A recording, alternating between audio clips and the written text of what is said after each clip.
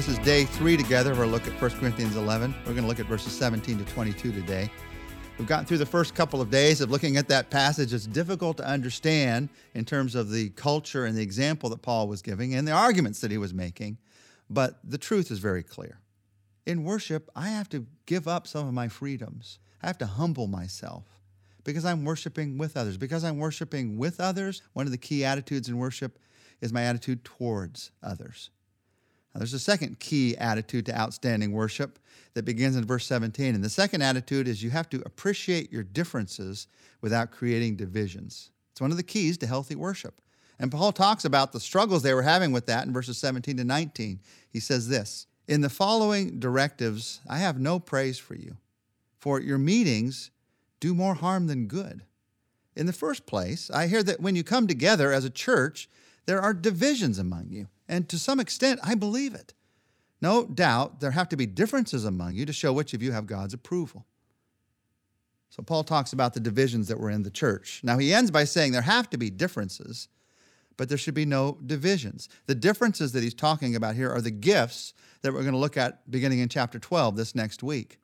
And he says you have to see who's approved. The approval is the approval to lead and to teach based on their gifts and their experiences. So Paul says, obviously, there are differences amongst us, but that does not mean there have to be divisions. They had allowed their differences to become divisions, and it was destroying their worship services. In fact, Paul says your worship services are doing more harm than good. If you really want to kill a worship service, all you need to do is be divided against another Christian. That's when it starts to do more harm than good. First in your heart, and then like a cancer, it spreads to the heart of everyone in the church. How can you tell? How can you tell if there's that kind of division in your heart toward another believer? I think one of the simple tests is there anyone with whom you could not sit down and pray individually? If, as I said that, a name, a face came to mind, I'd never sit down and pray with them because of what they did, what they said, whatever. Is there someone with whom you could not sit down and pray individually? Someone in your church, someone who's a fellow believer. The unforgiveness and bitterness that gets into our hearts sometimes because we hurt each other because we're human beings and we're living together as a family, as Christians. If I allow that unforgiveness and bitterness to grow, it not only destroys my personal worship, but also begins to destroy the worship of the entire church. You see, we think we can divide out our personal divisions and keep them away from our worship.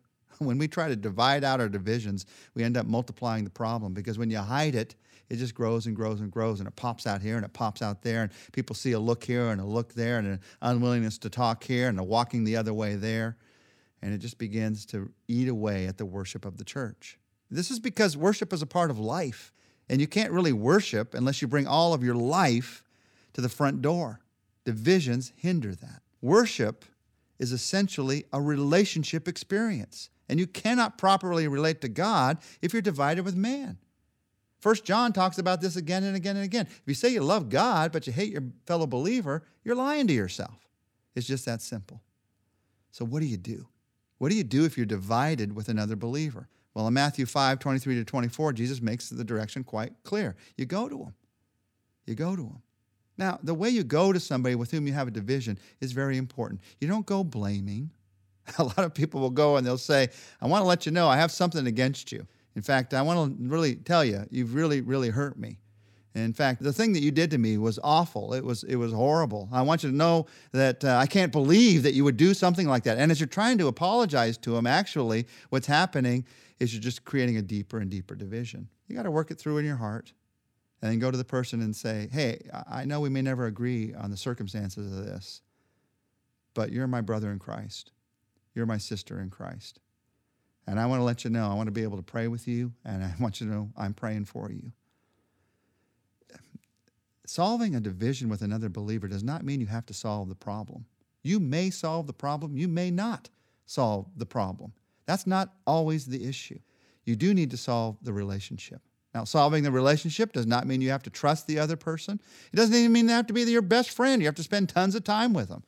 It does mean that you get it right.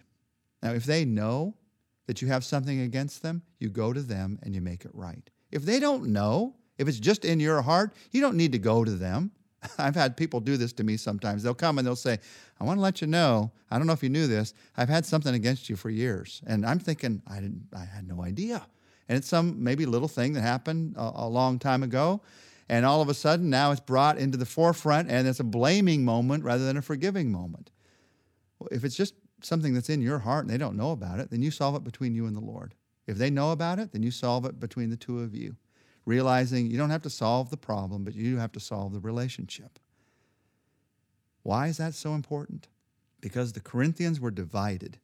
They began to act selfishly. That's what happens every time. Divisions cause us to focus on our own needs, and unity causes us to focus on others' needs. That's true for a church. If I'm in unity with the church and I focus on the needs of those around me and the needs of the community. If a church is divided, everybody starts to focus just on their own needs. I want this in the worship service. I need this in the worship service. I'm not getting noticed here. And not only do we not focus on the needs of one another in the church, we stop focusing on the needs around us in the community. That's true for a church. It's also true for a marriage, by the way. When there's division in a marriage, people start focusing just on their own needs. And that just creates deeper and deeper and deeper division. You got to find a point of unity. Not a perfection of unity, just a point of unity to start with. And when you find that point of unity, you build on that. Because out of that, you begin to serve each other. You focus on the other person's need, and that's the key to a healthy relationship in Christ. They were struggling with this. Paul talks about it beginning in verse 20. He says to them, when you come together, is it not the Lord's Supper that you eat? For as you eat, each of you goes ahead without waiting for anybody else. One remains hungry, another gets drunk. Don't you have homes to eat and drink in? Or do you despise the church of God and humiliate those who have nothing? What shall I say to you? Shall I praise you for this? Certainly not. Now, in these verses, Paul is really bringing out a third key to outstanding worship. Not only is it realizing I have to give up freedoms in order to meet other people's needs, not only is it realizing that I have to let go of divisions while recognizing our differences, but there's a third key to outstanding worship, and that is you need to see yourself as part of a body. And you need to see the needs of others as more important than your own. The Corinthians were worshiping, and they included something that some people call an agape feast, a love feast, a time of celebration, but it had turned into a time of self-centeredness. What was supposed to be the Lord's Supper had become their supper. And me first, I'm going to get first in line, had become their call to worship. And the result was one had too much and the other had not enough. Self-centeredness had made its way into their worship. How does this work for us? It's pretty obvious that you cannot center upon yourself and upon Christ at the same time. Self-centeredness and worship just don't fit into the same package, same practice in our lives. But what about us? How does this work in our lives? How can we be self-centered today? It might not be so obvious as it was there. I haven't seen any pushing and shoving in the Lord's Supper line. Hey, I got to be first, or people running ahead saying, I've got to get the elements of the Lord's Supper first. I don't see that happening. So how does this make its way into our lives? The attitude can still creep in. One of the things you have to watch out for is what I call the minds. When something becomes mine and not ours. When it becomes my church and not our church. This is my church because I was here at the beginning. This is my church because of how much I've sacrificed. This is my church because of whatever, so we're going to do it my way. It can even be a little thing, like my place to sit, or is this our place to worship? You walk into a worship service, you usually sit 5 rows back, 3 seats in. That's where the 2 of you sit every week. You walk in, and there's somebody sitting in your seat. That's my seat. So you got to watch out for the minds. This is our place to worship. It can even go to something that I hear sometimes when people say, this is my Bible. This is God's word to us. Sometimes you hear people say something like, well, my Bible says, I can't say it in the moment, but I always want to say, I think it's our Bible. I think God wrote it to all of us. When someone says my Bible, they're trying to make a point, but actually they're focusing in a self-centered way that destroys worship in the end. It's God's word to us. It's God's place for us to worship. It's God's people coming together. So what about you? What about me?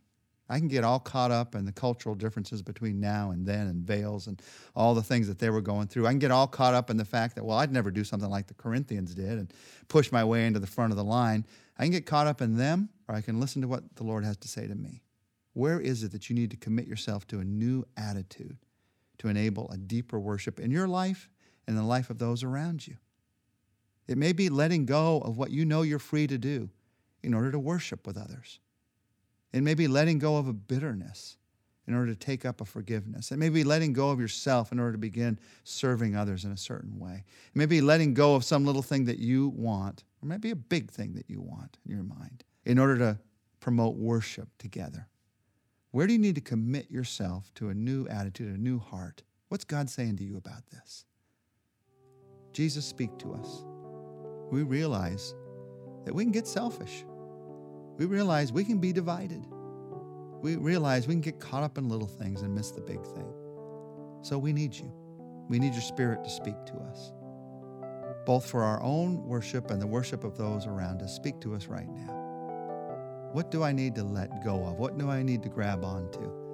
How do I need to trust you? Speak to our hearts through your Spirit, we pray, Jesus. We ask this in your name. Amen.